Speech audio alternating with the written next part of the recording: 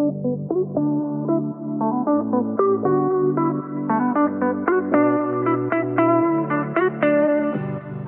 Working with People podcast is for executives, managers, and people leaders. We bring people experts together to provide you with relevant content on how to think about and manage your most important asset, your talent. Welcome to another episode of the Working with People podcast. My name is Chiara Tiselli, and I will be your host for today's episode.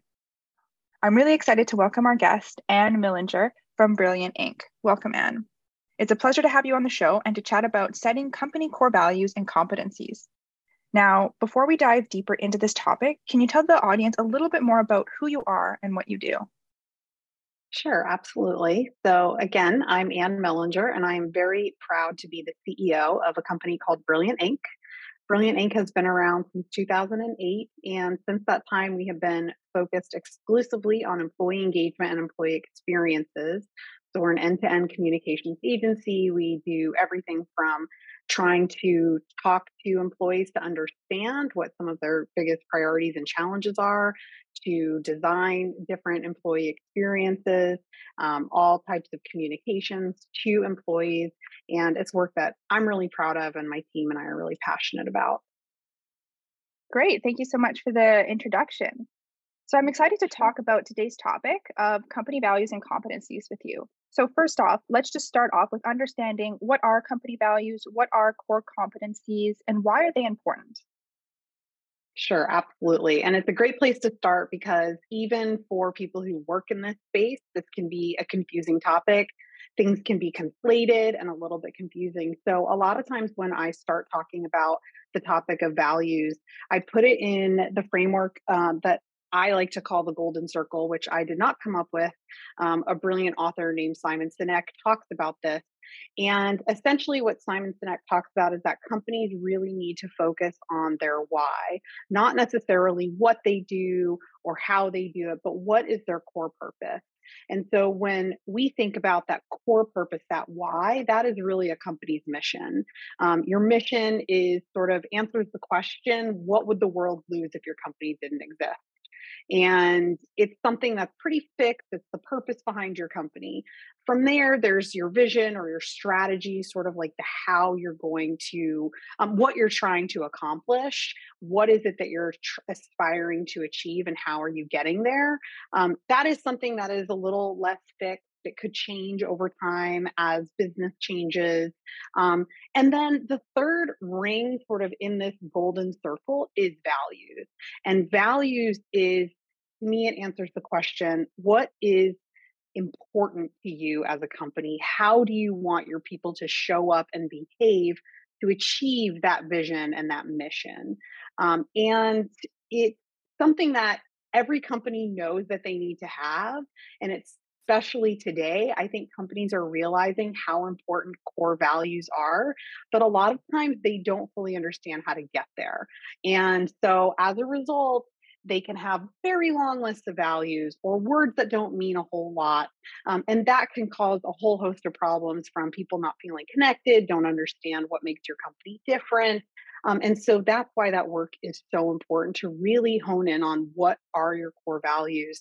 And again, in this environment today, employees are demanding this more than ever, right? They're saying they don't care. Research is showing they don't care as much about how much they're paid or what kind of benefits they get. What they really want is to work for a company that is aligned with their personal values. And Brene Brown also talks a lot about values and has a really funny quote that I like about basically talking about, if you do values and you just stop there, then you might as well do nothing at all, because values without the behaviors to actually bring them to life are really meaningless. And so when you talk about competencies, that to me are those behaviors. What are the core behaviors that you want your employees to bring to work? They're measurable, they're tangible, they are modeled by your people, and they bring your values to life. Great. Yeah, those are great definitions. I think I like what you said about companies need to realize that many employees view their job as more than just a paycheck. They want a feeling of purpose. They want to align to their company's mission, vision, and values. And likewise, companies want people that really embody their values as well. So along that topic, if companies are crafting values and competencies for the first time, or if they're rethinking or revamping their current ones, how can they go about determining what their values and competencies should be? Yep. It's a great question. And a lot of times, actually, companies come to us and they say, we want your help determining our company values or defining our company values. And we always have to say, look, your company values exist. They are already there. We can help you uncover them. And that's what's really important is that for companies that are embarking on this work to understand that they are there, they are lived day in and day out by your people. And it's really about helping to uncover them. So, one of the biggest challenges that we find that when companies do embark on this is that they don't actually understand that there are multiple kinds of values. So again, this is something that other authors and researchers have come up with, not me. But Patrick Lencioni, in particular, is an author who has a great framework, and he talks about the fact that there are actually four kinds of values. One of the kinds is called permission to play values. And those are sort of like your basic values that you have, even to walk in the door. You know, things like respect for each other, ethical behavior, a commitment to client service. Those are things that those ones that I just rattled off, those are actually some permission to play values from Brilliant Inc., right? We are a company that serves clients, and you can't even walk in the door if you don't value client service, right? So to say that that's a core value of ours, to say that that is more important to us than almost anything else, and we do it better than almost anything else, well, sure, we value it, but again, it's sort of like table stakes if you think about it like that. Um, and so a lot of times companies fill their list of values with a lot of these that are really more table stakes to walk in the door. They don't help clearly define you, they don't distinguish you, and they also don't probably vary much between company to company. Another really common mistake is they mistake core values for aspirational values. So, a lot of companies want to have on their list of values those things that they are striving for, whether it be sustainability or diversity and inclusion, something that doesn't exist today, but we believe that we need for the future.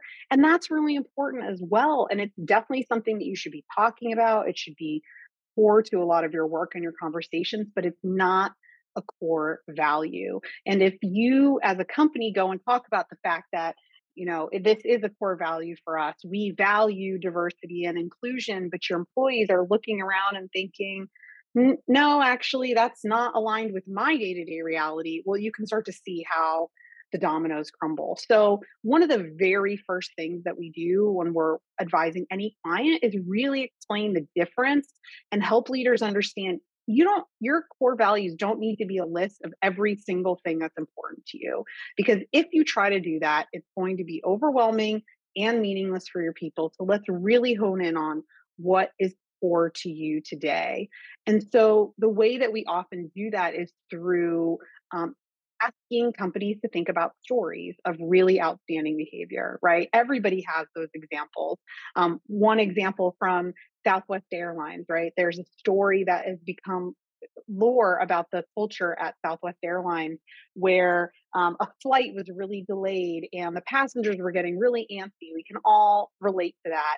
And the flight attendants decided to grab a roll of toilet paper. They gave one to the first aisle, one to the other aisle, and said, "We're doing a toilet paper race. Whoever can pass the toilet paper back fast enough wins." And behavior like that is something that is an example of what leaders want to see when they say our core value is fun loving. That is something that is core to Southwest Airlines and it shows up in the behaviors, right? So I can sit and think of stories, things that my people have done that really reflect what is core to us. And I'm sure every company has those stories. And it's those stories that you start with. What are the examples of the behaviors that really represent the leadership? Yes, this is it. This is what I want people to do. And that becomes the framework for your values and in your competencies. Yeah, that's great. I know that you had mentioned, some companies will end up coming with a long list of potential core values that they have. Is there a limit to the number of values that a company should have? There's no limit or rule of thumb. There has been some really interesting research on this. In fact, there's a study that looks at the most common words that are used in values, and you would be surprised, or maybe not surprised, how many Mhm. words are repeated over and over in values. Things like integrity, teamwork. And so it doesn't matter too much. We just are working with a client who had six, and now we're getting them down to four. I generally think somewhere in the area of 3 to 5 is ideal because you want these values to mean something to your people. You want them to be something that they can see themselves in, that they can talk about, think about, feel, and experience. Brilliant Inc, we have three. So I happen to think that's a really good number, but there's no hard and fast rule. Just don't go with one and don't go with like seven or above, I would say. Somewhere in the middle of there would be ideal. Great. Yeah, and you've touched on this a little bit, but how do company values shape company culture, and how can organizations communicate and integrate their company values and competencies into the day to day of their employees? Yeah, it's a great question. And, to me, culture really it's the sum of all of those things that we started with. It's the mission, the vision, it's the values, it's the behaviors. All of those things together really make up your culture. And in order to make sure that your values are showing up in different places in your culture, you have to be really intentional about it. A lot of times companies will start by saying, okay, we're going to redefine our values and then we're going to launch them and present them to our people. And maybe we'll include it in our, careers website, or maybe we'll put it on, a brochure here and there, but that's pretty much it and be done with it. The only way that you can really make sure that your values are shaping the kind of culture that you want is by making sure that they intentionally show up all throughout the employee's experience. So, yes, absolutely. When you're thinking about employees that are considering coming to your company, you want to make sure that your values are really clear. You want to take a look at your recruiting materials, your recruiting messaging, what's on your website, what kind of interview questions are you asking? Are your values incorporated into your interviews? What does day one and onboarding look like? Are the values really incorporated in there and not just as words on a slide, but really talked about? Can you find ways to share some of those stories, like I mentioned? And stories are a great way to keep values alive. If you look at your internal communications channels, your intranet, are you regularly profiling and celebrating employees that are living those values? Are you rewarding and recognizing it? Is it something that's reflected in the way that you both challenge employees to grow and support them through learning and development, and also how you hold them accountable? I mean, that is really one of the most powerful ways to shape your culture, is to say, okay, if our value is this and the behavior or competency is this, then we need to make sure we're measuring people on that. So if you really value accountability, for example, how are you then measuring your people's success on how accountable they've been throughout the whole year? So that performance management piece is so crucial, culturally, and even thinking about how you send people off. If somebody leaves your organization to go to another job or to retire, what kind of send off do you give them? Are you just winding them down and taking away their tech access, or are you wishing them well? Are you celebrating their accomplishments? Those are all different things to think about in terms of the moments in your employee life cycle where your values can show up. And that is what really drives culture. Yeah, that's great. Yeah, company values and competencies really help attract and retain talent, like you said, and these really need to be visible from the get go and throughout the entire employee life cycle. I Exactly. completely agree with that. Another question here is, can values and competencies change over the lifetime of an organization, and why or why not? Yeah, it's a great question.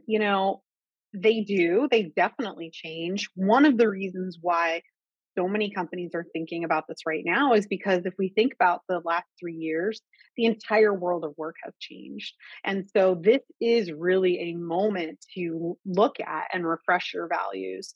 We recommend looking at them roughly once every 5 years or so, more frequently if the business is evolving rapidly. Um, Definitely significant changes in leadership. values and competencies really have to start at the top of an organization. And so, if you have a new CEO, for example, that is leading in a different way or doesn't agree with one of the values, that may be an opportunity to look and think about how those are showing up. But roughly every 5 years or so, certainly more often when there's sort of seismic shifts in the place of work, that similar to what have happened recently. I mean, if you think about just even, companies that talk about valuing collaboration. Well, collaboration pre-COVID meant a lot something very different than what it might mean today. And so depending on how COVID has impacted your business, how your people work, it's probably a good time to be thinking about it right now. And the fact that employees truly are telling us they care so much more about a company's values. Again, all the more reason to take a look and see, do these reflect who we are today? Do these reflect what leadership wants to see from our people? Right. Absolutely. Yeah, those are absolutely great insights. Those are all the big questions I have for you today. The last question I have is, where can the audience find you and your thought leadership? Sure. Well, our website has just a ton of information, brilliantinc.com, and it's ink, INK, like the ink in a pen.